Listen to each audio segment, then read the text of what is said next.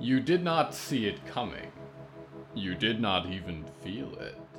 Most days you can sense when the ice grows thin beneath your feet. It has a different texture under the boot. It tells you, ever so subtly, what is coming. The firm-packed crunch of the deep ice wells, the thin creak of the fragile hollow. But not today.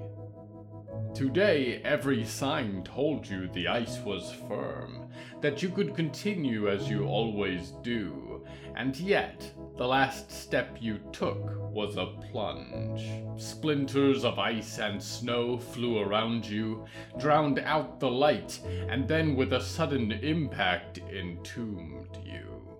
And you have been stuck ever since.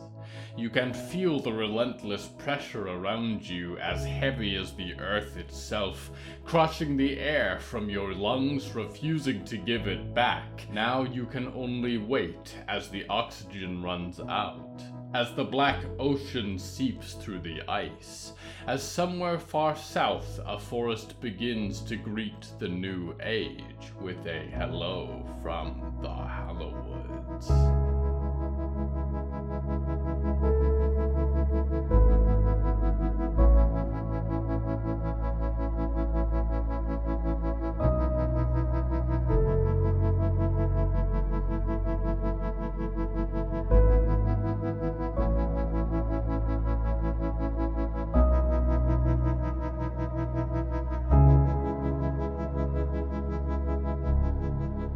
Right now, I soar through a dying storm. The wind has begun to fail, the bleak white vortex to still ever so slightly.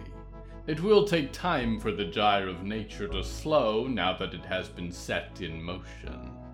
Through the chaos flies a girl, and a broom, and a boy, and a dog, searching for a grave.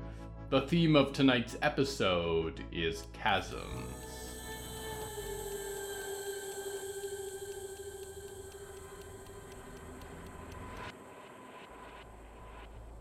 It felt like a lifetime had passed since Percy had seen Clara, and not a pleasant lifetime at that. She had helped to kill his father. She had unbound his mother from the earth. It had only been months, the better part of a year, since then, and yet Clara seemed years older than she had before. Her eyes were sunken, lifeless, staring out at the end of some voyage beyond the brink of exhaustion. He supposed he was on one of his own. The hound he was fond of, and it flew on the other side of her broomstick through the great gusts of the torrential blizzard. The broomstick he remembered too, and was fascinated by and terrified of in equal measure.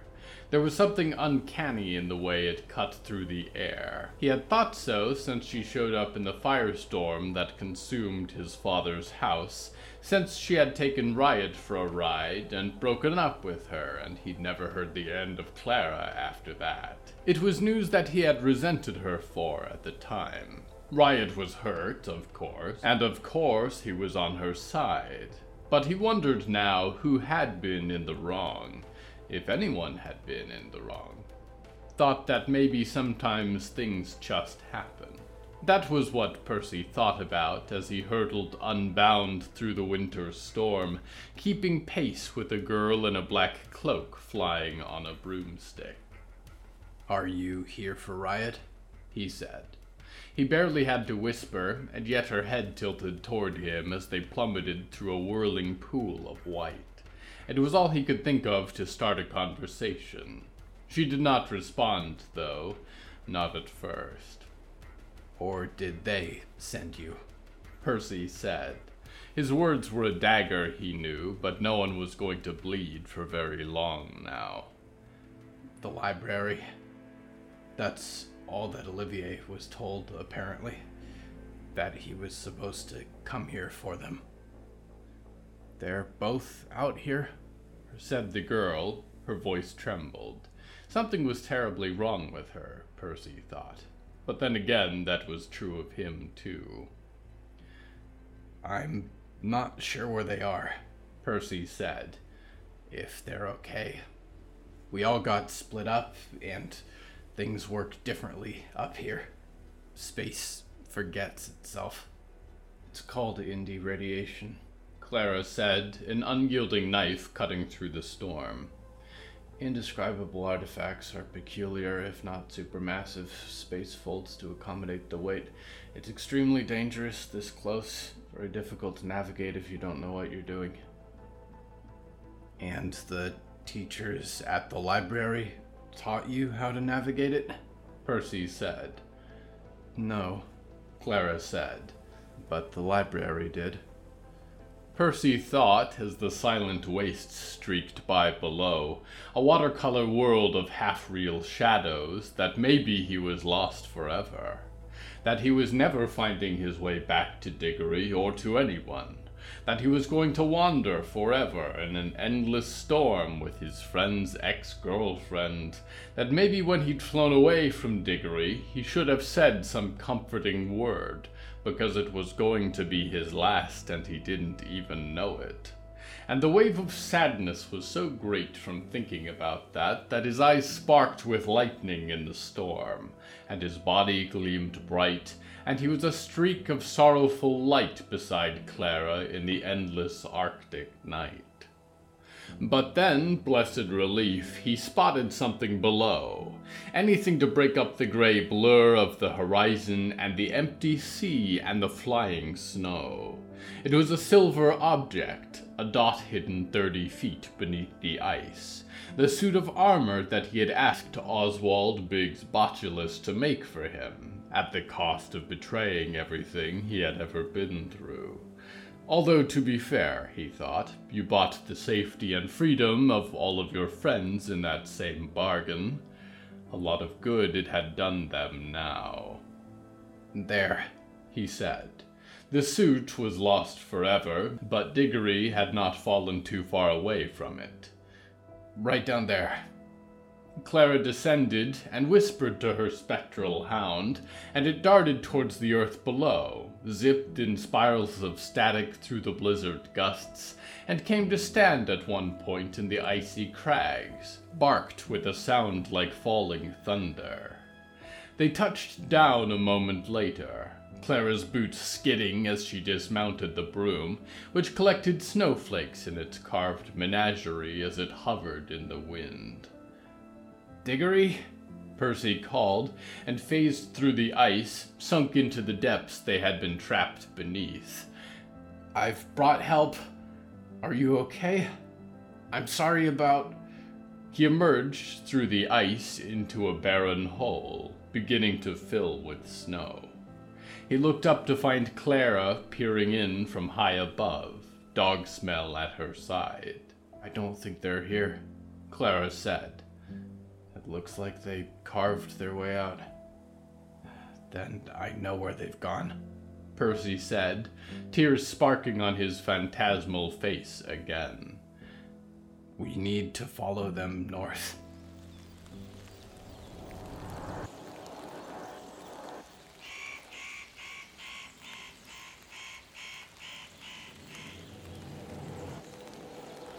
Never go hiking alone.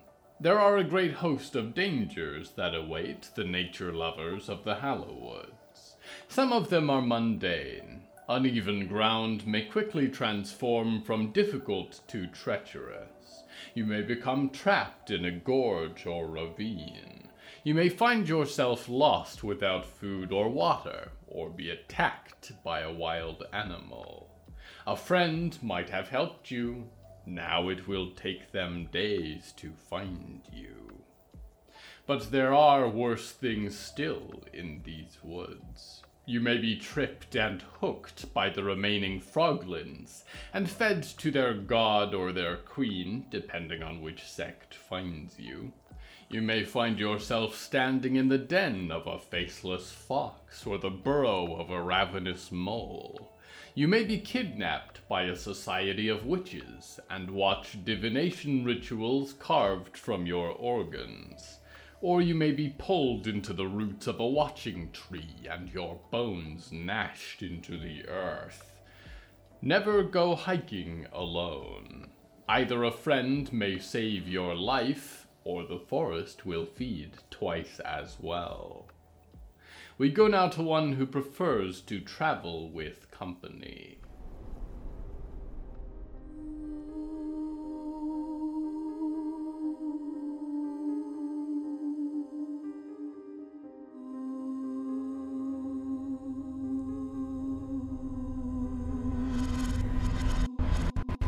What is taking her so long? Winona muttered. She sat in the passenger seat of her van, one well worn by now. The junk collector's daughter, Elena, sat in the driver's seat, one hand draped over the wheel and the other toying with a butterfly knife.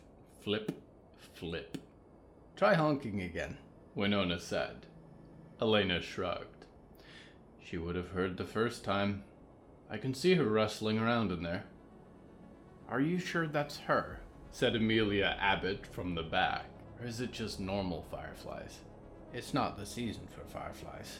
Winona sighed. It's too cold. So we'll give her another minute, said Amelia. She was a bit older than Elena, with arms covered in self-inflicted tattoos. They had more in common than Winona liked to admit.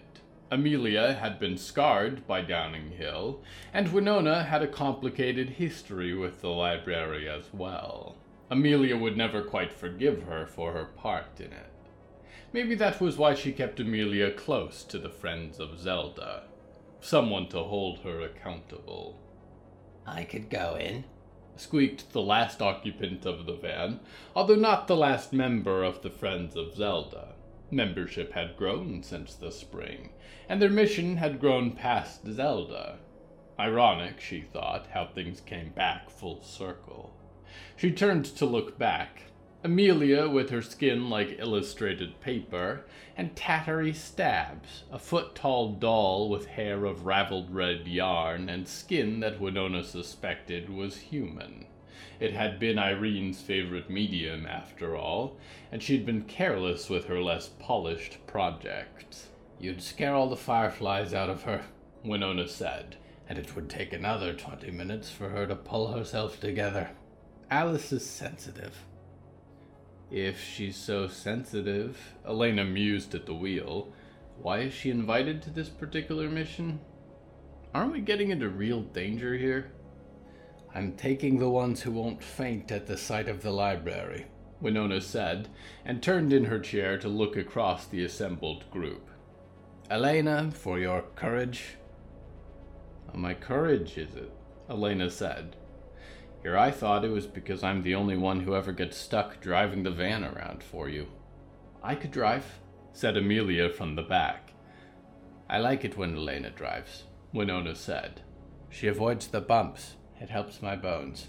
I could drive, said Tattery Stabs. Never again, said Winona. If you try, I'll turn you into a pincushion. I did that to a man once, said Tattery. That's why I've brought you, Winona said. And Amelia, because you know the library as well as I do. Better, even. Please tell me we're not going in there. Amelia groaned and glanced up to her. Not with this crew. I hope it won't come to that, Winona said. But Zelda is in danger. She's going back to that library, and she's more likely to get there the longer we sit here waiting. Here. She put a hand on her khopesh and... Don't you do it, you old crone. Not for something so trivial. Use your earthly feet.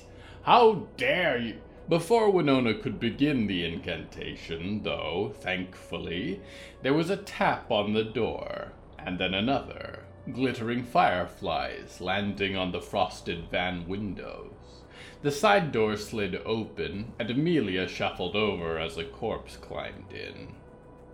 What took you so long? Winona said. I'm seeing things, said Alice. She was a skeletal sort of woman, or a woman sort of skeleton. Her skin was almost as leathery as Winona's, and points of green light buzzed in her eyes as much as they buzzed in the rest of her bug-infested self. There are hundreds of paths forward, spiraling, twist like embers, paper crackles, a scream. I'm trying to make sense of the poetry I'm seeing. If I have learned anything from having visions of the future, Winona said and pursed her lips, it is that you cannot allow them to direct you in the present.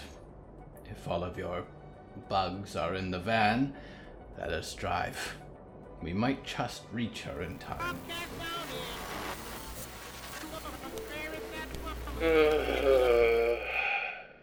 I'm still where I was, the nursery room. I thought about leaving today, to keep marching on, come rain or come snow, for those accursed woods. But somehow I can't quite bring myself to leave. I'm cuddled up in the corner, watching the snow drift outside. It's changed from dark to light to dark again, but the snow hasn't stopped. It's gray in here, unlit. It feels like what I deserve somehow. What am I going to do when I feel well enough to do anything at all again? I tell myself over and over I'm going to visit a friend. I cling to the thought. I have a hard time remembering him now, honestly. Whether he has a beard or not, old or middle-aged. Whether he was kind or false. What that big instrument he wanted parts for was called. I just remember that he liked me. What if he saw me like this? Would he still like me? I don't like me. It's dark again anyway, so I might as well stay a little longer. Wait for someone to open the door.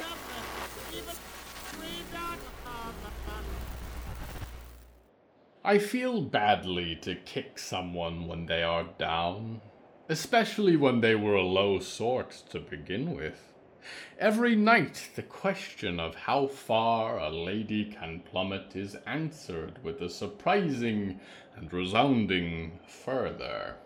What could be said that would be more insulting than the way she already lives?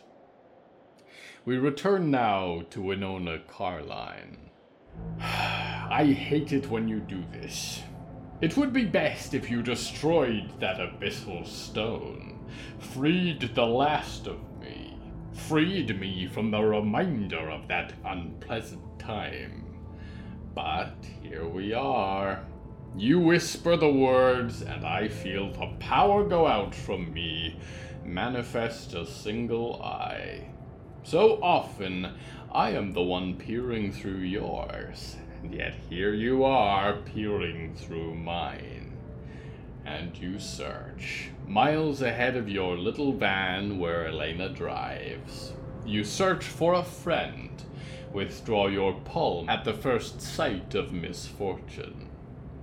keep an eye out, Winona said, and reached out suddenly to grab Elena's forearm.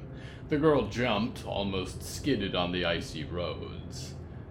Don't do that, Elena said. There is a crash ahead, Winona said. a mile or two. I think it is Zelda's truck. Please be careful. Elena did as she was bidden, and the van slowed, caught the glint of a vehicle on the highway far in advance. It was a van, sleek as a scarab beetle in their headlights. The green glint of the crashed truck peeked from a ditch nearby, half blanketed in snowflakes already. This does not look good, Elena said. She pulled the van up beside the black armored vehicle. Winona could spot crates in a pile, an abandoned campfire. Embers, said Alice, burning out. Are there dead people? Said Tattery. How much of them are left? I can't see. Winona disembarked the van, sword at her side, robes billowing in the winter breeze. She cursed the cold climate returning, worse this year than it had been in decades. She cursed the library, and she cursed that her friends could not stop throwing themselves into danger. The van door slid open, the corpse with the fireflies, and the corpse dressed like a child's toy, and the woman who was not a corpse yet peeking from the darkness of her van. "Is she here?" said Amelia. "Winona? I don't think so," Winona said, peering in through the broken window of the truck. The seats were snow-touched, empty. The fire had been put out, the crates of equipment emptied. It appeared that Zelda had made new friends. Zelda was good at that. She did not have to use Nicky Nick's stolen eye to know where they had gone from here. "What did you find there?" Winona said. Elena had left the driver's seat to poke and prod among the crates. "Nothing much," Elena said, pocketing a hefty tactical knife with guarded knuckles. The girl was wrapped in a thick shawl to keep out the weather, and tried the handle of the black van. Found it locked. "Wonder what's in here." "Let's not loot much until we know who we're dealing with," Winona said, and rubbed her hands together to keep the blood moving in them.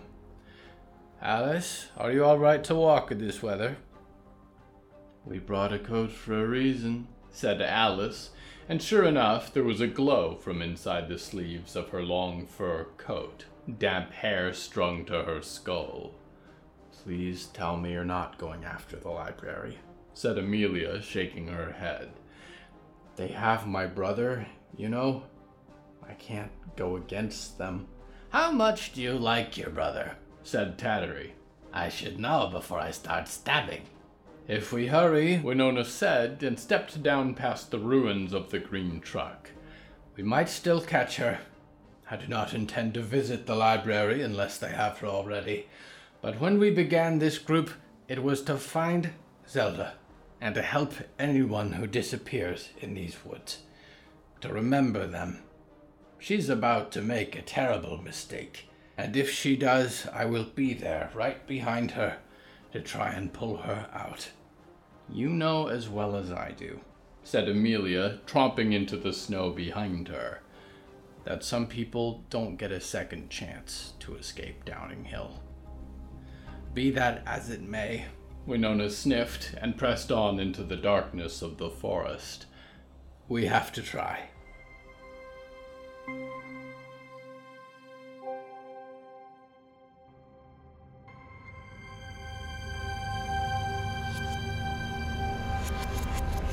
I hope this makes a difference, dreamer. That is what I contemplate now as we draw closer to a kind of end, or a kind of beginning. I am not sure if these actions I have taken have been too much or too little, but the hour grows late, and the spring fast approaches.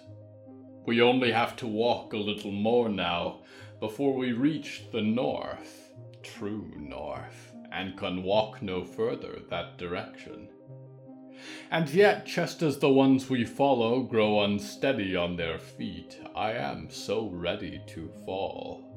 A collapse from weariness, a convenient tranquility, and an escape from what is to come.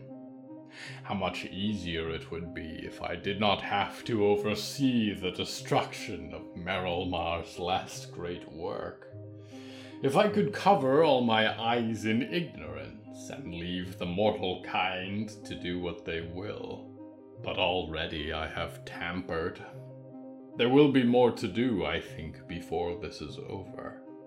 And if I were to grant myself a moment's rest, I might as easily sleep 1,000 years as for a day. That is not dead which can eternal lie, and eternal lie sounds quite appealing at some times. Maybe someday. Perhaps when all of this is over, your planet, I mean, then I will have nothing left to do but slumber. I am not convinced I wish to go back and guard the gates. It is an exhausting thing to try and find a purpose for yourself. We go now to one tired of walking.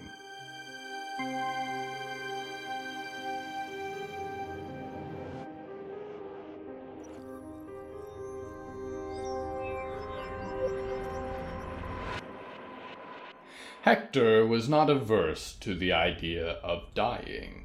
On the contrary, he had thought about it daily for the better portion of the last 10 years.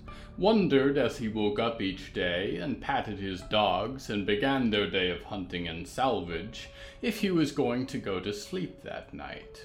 Whether he was going to get rifled down by some passing raider, not unlike himself, or dragged into the surface of a bog by a body that played dead a little too well, or torn up by some wild and nameless beast. And in each of those scenarios, he pictured himself becoming a salvage of his own, pockets lined with a few nice trinkets for whoever happened to come after him, scrounging amongst his bones for treasure, and eventually being pulled in, torn apart, rendered into mulch by the forest. He had not pictured that last part happening while he was still alive, but he could feel it crawling. Roots beneath the wooden bark that comprised his left arm, left leg below the knee, reaching up through his skin, curling deeper into his insides, trying to save his body from total collapse, trying to become him completely. Hector lay half consumed in the past. At least he assumed it must be, because he had been to the house before. Zelda's cabin on the lakeside, decorated with candles and lace doilies and porcelain figures and the whole 9 yards. It was a few hazy conversations before he was able to really put together that it was not just sideways because of his vertigo. It was sideways because the house itself sat at a slope, and the black water lapped indoors where the back end of the rooms and the basement stairs had been, and she had been smart to get out of there after all. Something was touching him, something that he could not see, and it dragged a damp cloth across the muddy stretch of his chest, the jagged surfaces where the bark peeled up from the hairy skin. In a brief moment of cogency, he lunged to grab it with his good hand, managed to seize a wrist. There was a yelp of surprise, and a bowl of water dropped. "Who are you?" Hector said. "Is this Zelda's place? Why are we here?" "Excuse me, sir, that is my hand," said a voice. He would have thought it was someone right over him, but he could only see the ceiling, and that troubled him. "Please let go." Hector did, although because the strength in his arm gave out, and not because he wanted to. "My name is Nolan," said the voice from nowhere. "I live in this house, me and my partner, Riku. We were out traveling up on the mountain when our friend the Quilt brought you to us, and I've been taking care of you for 2 days now." "Where are you?" Hector said. "I'm right here," Nolan said, and he felt an impact on his shoulder of bark. It was probably meant to be a gentle pat, but everything ached to high heaven. "You're not going to be able to see me, probably. That's just how I am. Please don't be frightened of Riku, either. He's the big green one. He can be a little loud sometimes. He doesn't mean to be." Hector said in acknowledgement and agony. With waking up came all sorts of unpleasant subcutaneous feelings. "I don't think I'm supposed to be here." "I don't think you're in a good enough condition to go anywhere else," said Nolan, and put the towel away. "Just rest, if you can." "Out where I was walking," Hector said. "Beyond the veil. I've never seen stars like that. I got old with the earth, and young again. It spun in circles." "Like I said, rest," Nolan said, and he could only hear the creak of the damp floorboards as the invisible man rose. "Be honest," Hector spoke up. His throat was parched. Do you think I'm gonna make it? Yes, Nolan lied. You're going to be fine. Hector laid back against the cot and ached. He hadn't been meant to make it back. He felt displaced, ripped out of eternity and thrown back into time with meaning. A bad fit. Disintegrating. The roots were doing everything they could. Peeling, working, replacing. It wouldn't be enough. He closed his eyes and tried to rest. Couldn't sleep. Could only listen to the humming of Nolan in the kitchen, and the lapping of the water on the walls of the lake house, and a scratching sound from somewhere deep below the earth.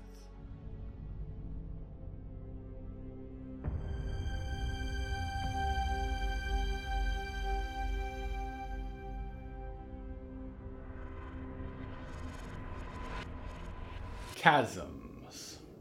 You will pull yourself out of here. It may take days or weeks or years. Some abysses require more care to escape than others. But you will get out. Clamber free of the darkness and with one final lunge roll onto the free earth again. That is not to say that is the end of your climb. I wish it was, dreamer. I wish that our journey in life was a single difficult ascent relished once triumphed, a period of struggle and the rest to enjoy. But even as you take your first steps, you will find that there are other cliffs to scale, that the abyss is deeper and full of hidden passages, that it is easy to fall again. The hope is not in one day escaping our personal pits of Tartarus. The hope is in the climb. Gradually we overcome. Daily we fight for air and upwards. We strive for the sunlight. Until you no longer rise, I am your loyal host, Nickignick, waiting abysmally for your return to the Hallowoods.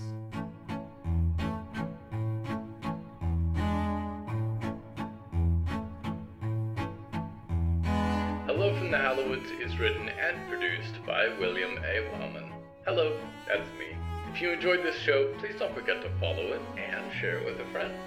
The bonus story that goes with this episode is called Abyssal Heart, and is available on the show's Patreon at patreon.com/Hallowoods. Because we operate without ads or sponsors, our supporters are all that keeps this show going. Plus, supporters get weekly bonus stories, behind-the-scenes content, exclusive merch, and even more. Merchandise and episode transcripts are available at hellofromthehallowoods.com. You can even find us on social media at the Hallowoods.